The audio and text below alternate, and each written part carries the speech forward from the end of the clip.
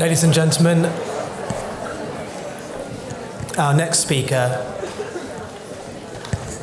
is, in fact, a journalist, a novelist, a short story writer, and winner of the Orange Prize for Fiction. A very warm welcome, please, to Lionel Shriver.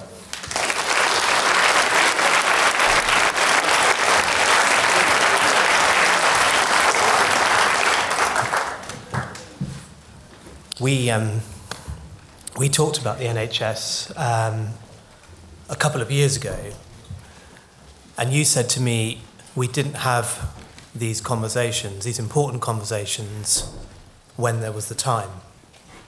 Not you and I, but the public.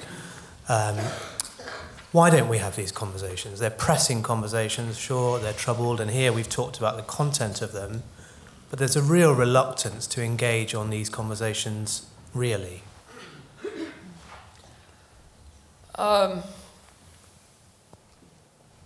There's obviously a nostalgia for when medicine was simpler. Ironically, I think there's a nostalgia for when medicine could do less. And that's real. That's the real crisis in healthcare, and I speak about all of us in both our countries. Medicine has become too capable, and that makes it very expensive and very confusing. And it also throws on the patient choices that the patient doesn't want to make. I mean, there is that traditional paternalistic relationship with the doctor, and the doctor knows everything and is going to take care of you and will tell you what to do. And increasingly, there is a panoply of choice as to how to treat a given condition, and the doctor throws it back at the patient. And patients don't want this. Patients, you hear all this about patient choice. Patients want choice. No, they don't want choice. When you're ill, you want to be told what to do.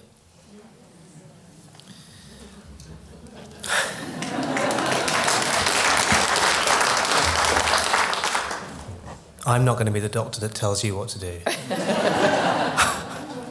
You have no idea how it would change with a diagnosis. Yes, quite, and I think that's true of most doctors as well, really. Yet, I mean, this kind of reluctance to engage in this discussion. In Big Brother, your most recent novel, one of the minor characters, champions the idea almost of deceit. It says, self-deceit's what makes life bearable. Don't you forget the right to lie to yourself is what makes this a free country. Chiding someone for wanting too much reality, almost. Oh yes, as a matter of fact, you just gave me the Smile or Die book. Have any of you read that? It's this Barbara Ehrenreich book, which is all about Americans lying to themselves in vast quantity. And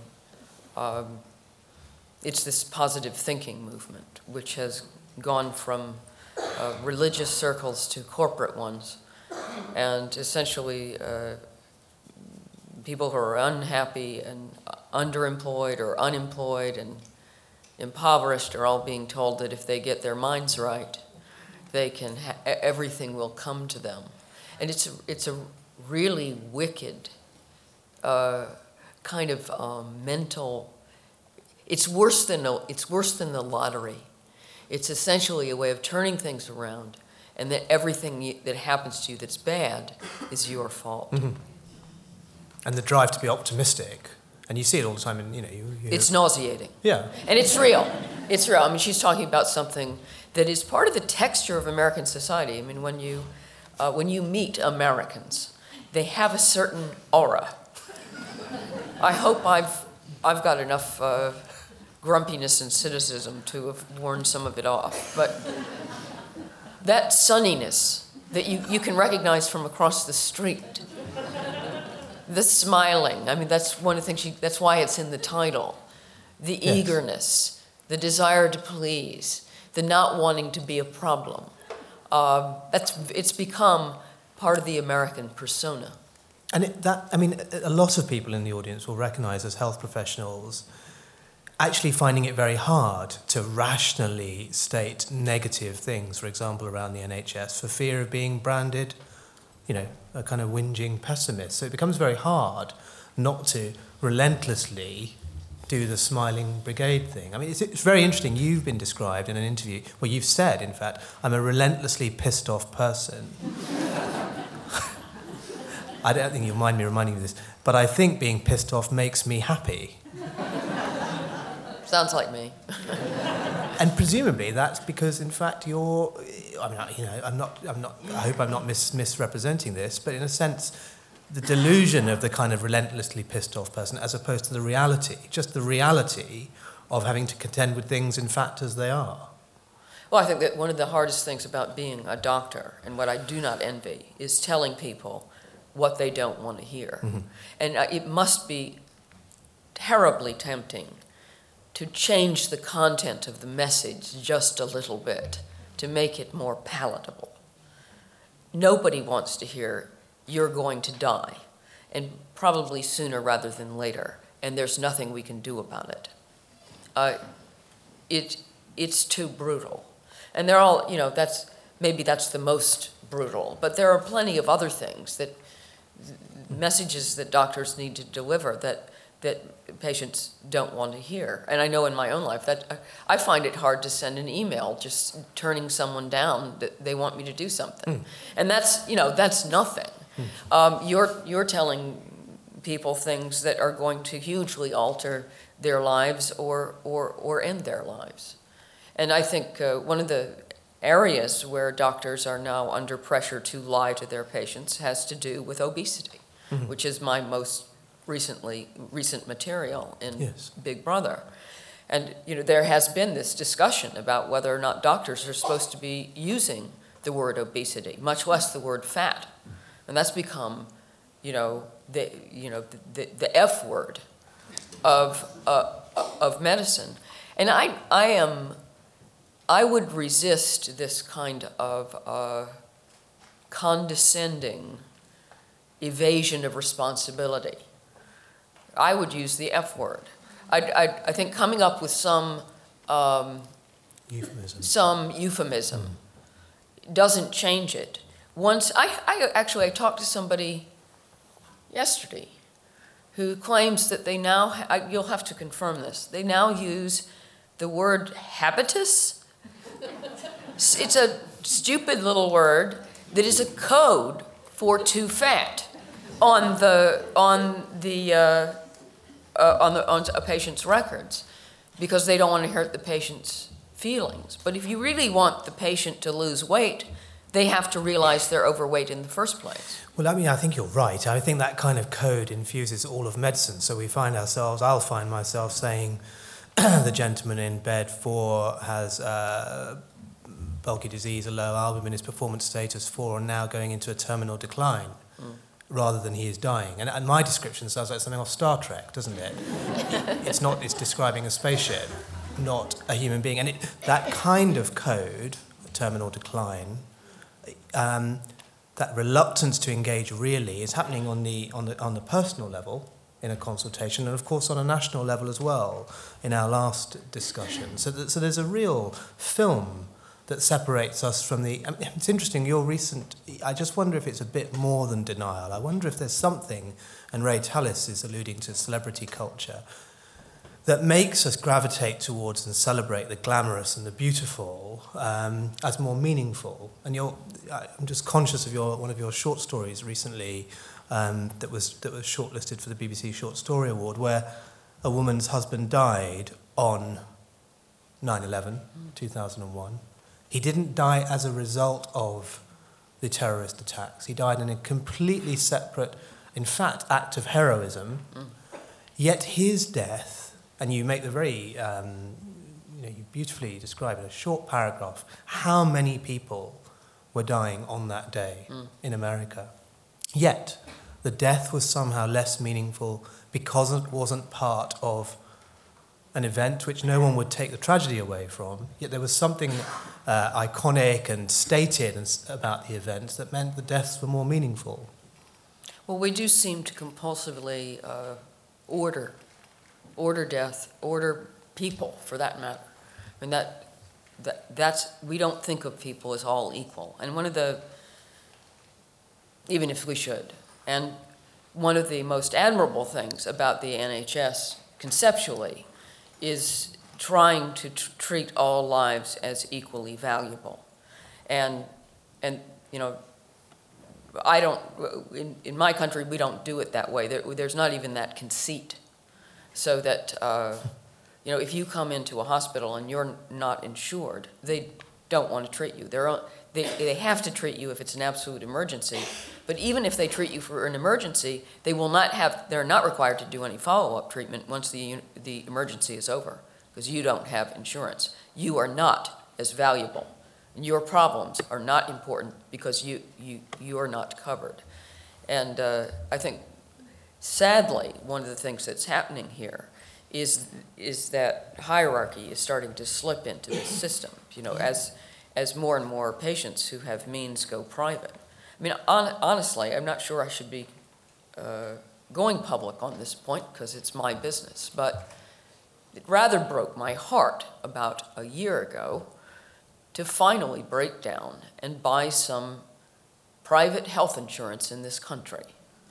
And maybe, I mean, it's not that I don't read the Daily Mail, but you know, the Daily Telegraph is almost as bad, especially on the NHS.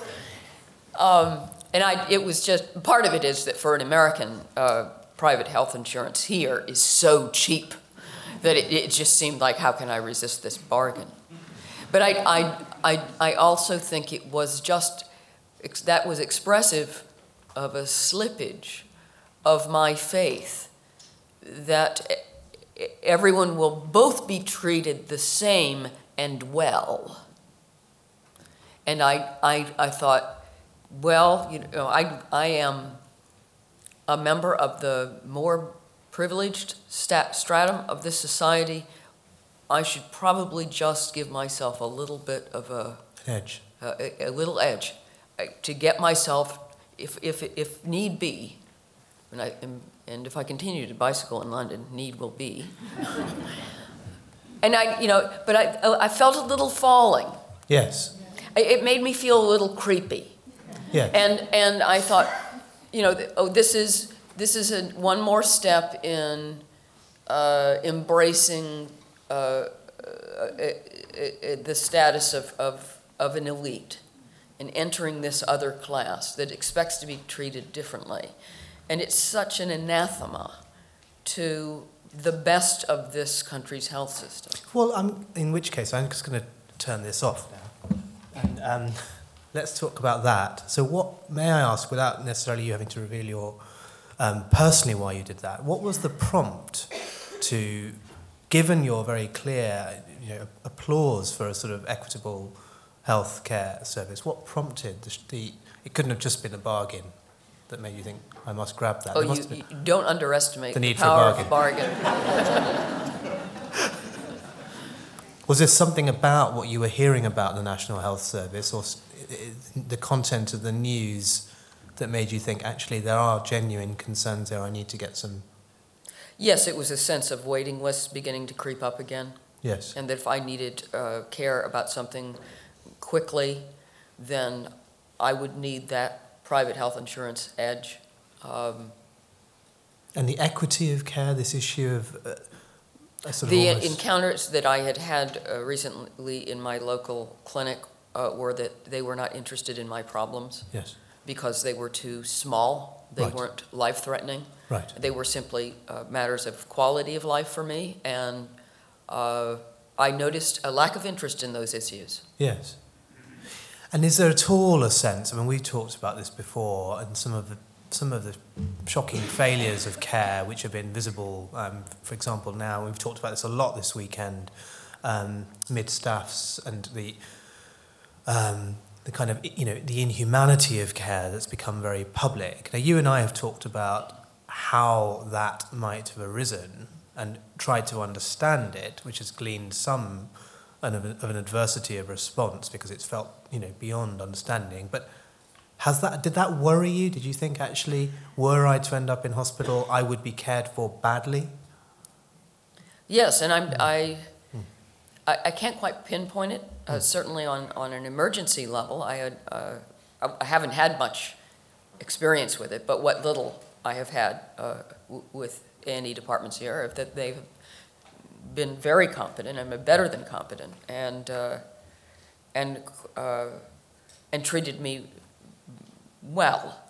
I honestly do think there has been an increase in the media noise about the NHS, with various little shrill scandals punctuated by a general impression that things were simply not under control any longer.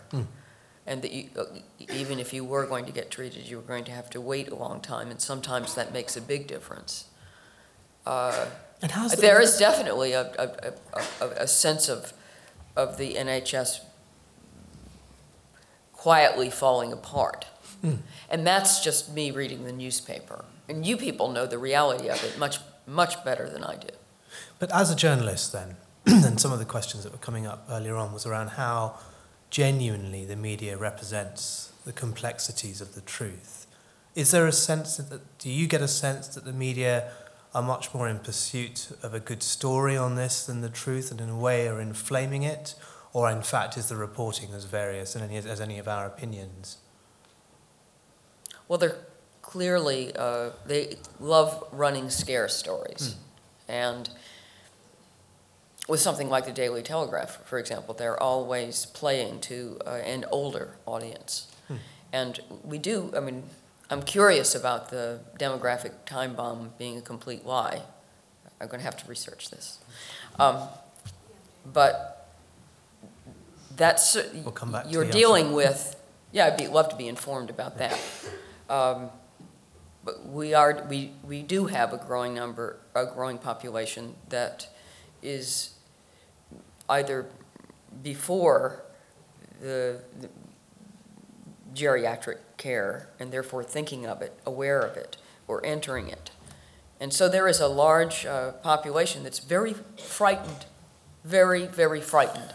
And it is impossible to separate at that point the NHS and the assisted living and nursing home care in this country, which is not quite as expensive as the United States, but it's getting there. And so people are multiply frightened. They read all these horror stories about care homes and imagine themselves or their loved one spending the day in their own feces. I mean, what people, even my age and older, are starting to anguish about is what's going to happen financially, to what savings you may have put together, and how are you going to be treated? I mean, it's especially the elderly cohort that is anxious about perhaps being treated equally and badly. And that's no comfort. Everyone gets to be treated like shit. I think that's really, so I'm very incredibly grateful actually, and completely unsurprised by your honesty on this. I'm going to come back to this if I may, and I'm just going to sidestep to the Big Brother book, because I think there's a connection here. In that, to me, that's less a book about obesity than it is about appetite, personal appetite and societal appetite, and the ways in which we try, in fact, to satiate this. And at one point in the book, in fact, which interests me with regards to what you've just said, I'm just going to quote you here. You talk about the baffling lassitude of affluence, and that satiety is, in fact, worse than disappointment. The end of the book, which is a book, if I may summarize it, a woman and her morbidly obese, previously once very privileged and accomplished brother, and her journey with him, through trying to somehow recover this. But in fact ends with that sentence, at least, her recognition is that we are meant to be hungry.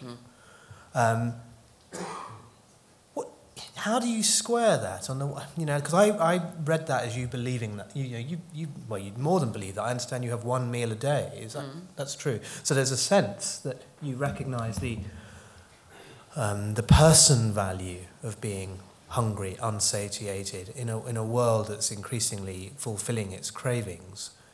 That is a view of yours, isn't it? A social view. Yeah, I mean, sometimes my books actually express something that I think. Well, given that, it's in some ways subtle because what's being put forward is in some ways anti-Zen, because the Buddha is about not wanting anything. It is about the denial of desire.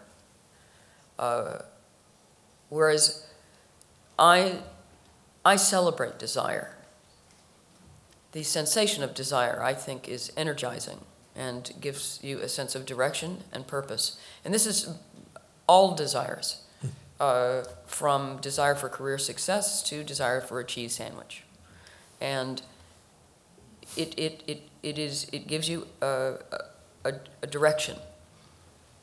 It fills the day. And a little, when I do events like this, for example, I never eat beforehand. I always like a little edge on me. I've actually talked to some other people who do this kind of thing with some frequency, and they've said exactly the same thing, that eating makes you a little thick,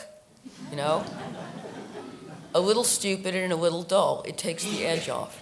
And I honestly think that there is something to the celebration of desire itself. The trouble is that we live in this heavily commercial world, and it is not in the advertising helps to create desire, but the promise is not in celebrating the desire. The promise is in sating it. That's the only way they're going to make any money. You get the cheese sandwich. In fact, you get 5 cheese sandwiches, and they're enormous. So the culture celebrates oversatiation. And in fact, in my personal view, what makes people happy is that little edge I'm talking about. Having a sense of energy, having a sense of purpose. One of the hardest things for me about having become more successful in my career in recent years is it induces that kind of slight thickness and stupor that I'm talking about when you have a meal. You don't want to be that way. And that sense of arrival is a drag. To me, arrival is when you die. And how this fits into the obesity thing, I'm not quite sure. But somehow we have to get across to people that there's nothing wrong with being hungry, that they're not going to die. And in fact, you can function and feel hungry, that hunger is a surprisingly mild physical sensation. You can almost not call it pain.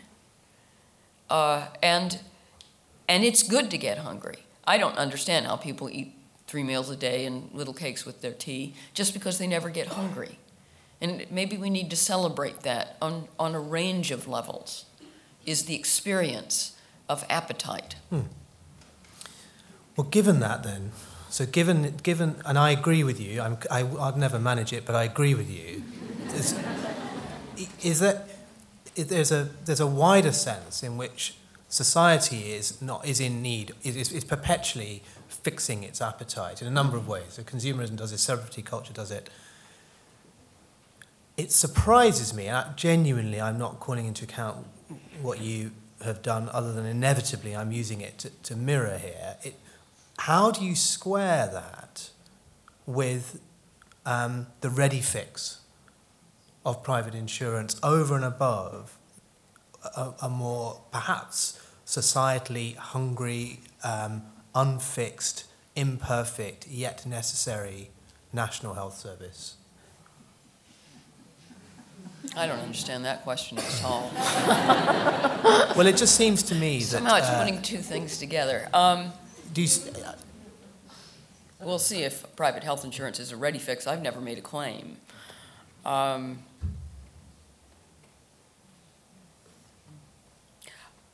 As far as the NHS is concerned, I would probably see it offer to fix fewer things and do that well. Mm-hmm. I mean, you may be offering too many products.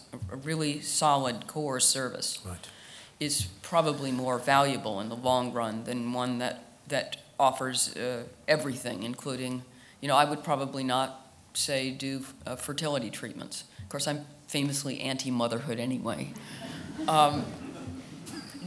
Just because it's expensive, it's meeting a desire, an appetite, and not a disease, not an injury. It's a personal lack, but it's not actually a physical. It's not going to kill you not having a kid, however it feels. And I know that there's a cruelty to that kind of decision, but I do think that the NHS probably has to get out of the business of desire.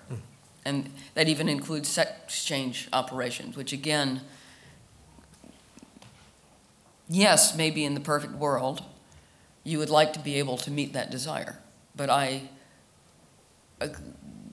whatever the demographics are, we're certainly dealing with a finite size pie. And the cost of healthcare is going up all over the world. And we have to, this service, in order to remain viable, needs to be clear on what it doesn't do as well as what it does. And I couldn't agree more. The difficulty we're having in this room is working out what that is. Yes. And so yesterday, the contention was floated a few times. If I had £150,000, would I pay for another consultant oncologist? Would I pay for a number of music therapists? It's making those kind of utilitarian judgments. It doesn't seem to be happening in a way that a lot of people feel is rational at any point in the health service. And it's a real problem. And Well, of course, especially it's a political, popular problem because nobody among the citizenry wants to be told what they cannot have. And that's what all the hostility toward NICE has been about. So it's like, what do you mean? We've been paying into this system all this time. If I get cancer, I want to have every drug available. And I don't want to hear about your studies and how 8 out of 10 people are not going to be helped by that drug whatsoever. I might be one of those too. And that's inevitably going to be the perspective of the individual citizen. I think where the NHS has a huge advantage over the mess in the United States is that you are capable of making these large global decisions. If I may share with you, my father is gravely ill, and he's almost 86, and he's going through chemotherapy, which is extremely expensive, and I doubt he will survive. Now, my mother is incapable of making the decision not to put him on those drugs. She can't do it emotionally, and it's totally unreasonable to expect her to. If you give her the opportunity, she will do whatever she can to keep her husband of 60 years alive. But the NHS has the institutional power to say, listen, I know you don't want to hear this, but it doesn't look good. And we as an institution have decided that both in terms of sparing your husband's suffering and also, to be frank, sparing us expense which we do not believe will be fruitful, we've decided to go for palliative care instead. Now, Sloan Kettering in New York can't do that and won't do that, and it's not in their interest to do that. because they're making a fortune off of my father. And who knows, it's possible that my own pessimism will be misplaced and he'll come out the other side and have 5 or 10 years more productive life, and I'll feel sheepish for having been so doubtful.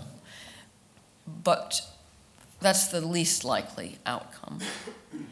And I'm envious of your system in this case, because I think that palliative care would be kinder, and I also think it would be economically, medically more intelligent.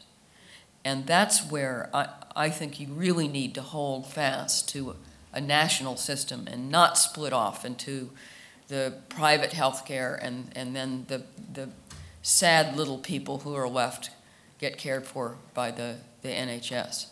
Because that's a way of inducing a kind of rationality into the system, which you don't have yet, but there is an attempt at it.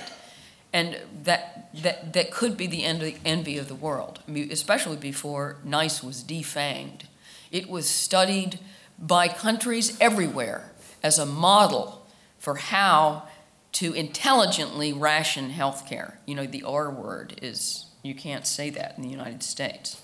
But what we were talking about earlier, about how much is now possible, we have to ration health care. And we ration all resources to some degree, so there's no reason why ration should be a dirty word. I agree very much. The difficulty is, and you know, that your envy may be slightly misplaced. And although I imagine there is a real distinction. I probably have a States. Fantasy version of. No, well, I think it feels different already. But I imagine there's an ocean of difference between Sloan Kettering and what we would experience here. But it is becoming increasingly difficult, certainly, to have a conversation based on funding constraints with a patient. And indeed, increasingly on age or frailty, these words are seen as prejudiced and pejorative rather than actually real, i.e. recognising human mortality and finitude. Finally, before we ask some questions on this, we've talked before about and yesterday this came up very much, what it is that caring for patients who are suffering, ill, and sometimes in really unpleasant circumstances can do to the health professional. And without in any way at all condoning bad care, how it is that actually, unless we actually honestly appraise those difficulties, really understand what it can be like for health professionals, it mightn't be a surprise, I say this very guardedly, that events such as mid-staffs do happen. But of course, the difficulty is in saying that even really is very hard. It's seen as condoning and lazy. But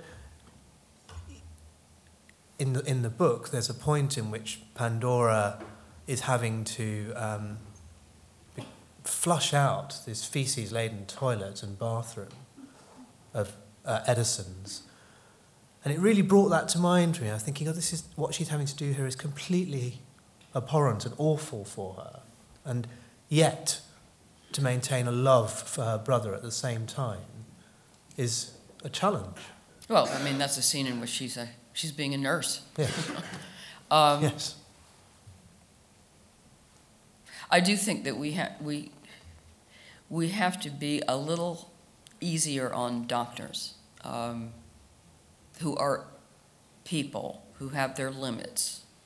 And this whole idolization of the doctor must be terribly unpleasant for the doctor, him or herself, because you're never going to live up to that. It's just setting yourself up for being a terrible disappointment. And I think that's where a lot of the news stories are getting their energy, because it's that bitterness that you're stirring. You let us down. We looked up to you. You were going to take care of us. And now it turns out you're cold-hearted and cruel, even. Somehow there has to be, you have to carve out a cliche in the middle, which is fairer, because doctors aren't superheroes. I'm sure that dealing with people who are very ill takes a terrible emotional toll. And there is a way in which you must have to shut yourself off from it somewhat, or you just couldn't sleep at night. And I don't think we should give doctors a hard time for developing a little bit of self-protection. And I think it's impressive that there aren't more horror stories than there are. The ones that hit the papers get huge amounts of play, but I do think that most of the NHS doctors I've had anything to do with, some that I've met here, others I've met in clinical circumstances, have been remarkably attentive and kind and decent. And I wouldn't want them to always have to take their work home with them. And I just think we have to stop holding doctors up to this ridiculous, Marcus Welby, MD standard. Did you watch that here? It's an American no, but we can show. imagine it, yeah. Can we have the house lights up, please? Oh, by the way, I was just going to add, I think that fiction and television and films might have a role in this, because it's the creative media which often perpetuate this version of the doctor. We have a number of questions and time for many of them. In fact, just here, Sean Elliott. And then, yeah. Is the microphone working? Okay. Hello? Yeah. I'd echo the request to treat doctors more kindly and extend it to treat nurses more kindly, and just ask how we find the voice to hold people to account for bad care, but also celebrate good care, of which I think there is an extraordinary amount going on across the NHS. No. Well, that's just like that classic, you don't ever read good news and only bad. And nobody wants to read newspaper articles about, nurse stays 5 hours late to take care of, granny, and read her bedtime stories. I mean, that's just it's not interesting. So I think that's probably a difficulty in almost any profession that does get press. It's only the outliers, the negative outliers, who are going to get any attention. Who's got the microphone? To the back there, and then if we can bring it down the front. Thank you. Is that the right place to hear it? Yes. I agree, Lionel, with your need to rationalise healthcare in some way, and that must be something for public discourse too. May I state, through many personal friendships, that those who seek gender, you said reassignment, I would say gender confirmation surgery, do not have a choice. There's absolutely no choice in that whatsoever. And may I ask you perhaps to research it and write about it, because people who are born with this awful condition live with a great deal of prejudice. Thank you. Okay, I was just throwing that out there as a possible example, and it's not a possible example. People in those circumstances have absolutely no choice in their seeking treatment. Fair enough. It's not my field. Who's got the microphone? Can I just ask you a question about the issue of having this sort of panoply of desires and all kinds of new ways to fulfill those desires, and I'm doing that around fulfill, is part of the problem now, and I guess it's a big question, is part of the problem that we lack an ability to be analytical or critical about what it is that we want. So if we take a medical example, you mentioned fertility treatment, and I've read interviews and case studies where I'm totally shocked by the reasons people give, and they say things like, well, give for what? For seeking fertility treatment. And I know I'll get heck for this too, but there are people who say they give reasons, which is it's a biological imperative, or well, everyone's just done this and people expect me to be a mother at some point, and they're very uncritical of what it is, why they are seeking certain things or why they have certain desires. Well, I think broadly, we're constantly trying to satisfy one desire with the wrong quantity, right? And food is the most commonplace example of that, that you end up, you know, that free-floating sense of dissatisfaction, and you find yourself with an open refrigerator door, right? And you're not actually hungry, but there's something, there's just this feeling of something, and it's hard to put your finger on. And maybe, you know, if you pushed yourself, you could realize you're a little lonely or unfocused and need to get to work on something else, or you know, who knows what it is. And maybe it is hard to define. Maybe it's impossible to define. But advertising is often all about this bait and switch, so that you are being told that if you buy a new car, then you will find love, right? Because look, the babe is in the car. Yeah, advertisement. And I think that with something like fertility treatment, that's a very important thing to parse before you encourage people to pursue it, because they may be trying to. Well, there's a line in Big Brother where the narrator accuses her brother of trying to fill the bathtub by turning on the taps in the sink. And no matter how full on you turn the taps in the sink, you're not going to fill the bathtub. And I think that's what we do with a lot of desire. It's misrooted, and that is why you know, people buy virtually infinite amount of stuff, because what they need is not stuff. You know, what they need is a sense of meaning in their lives. But that's impossible to go out and buy, so they just keep buying more stuff. Or people will eat when they're really lonely or suffering from some kind of lack of self-regard. These are very difficult problems to fix, because as long as you're trying to do the wrong, you're trying to satisfy one desire with the wrong quantity, you can do it infinitely and indefinitely. We have a question at the top, I think. Someone has a microphone. I was wondering what would happen to the health service if everybody just cancelled their private health insurance. I just get the impression that I did something evil. Good. There's a lot of evil people in the room, possibly. Yeah. Yes, quite. Actually, should we? No, we won't. Well, I don't think we want to open that box.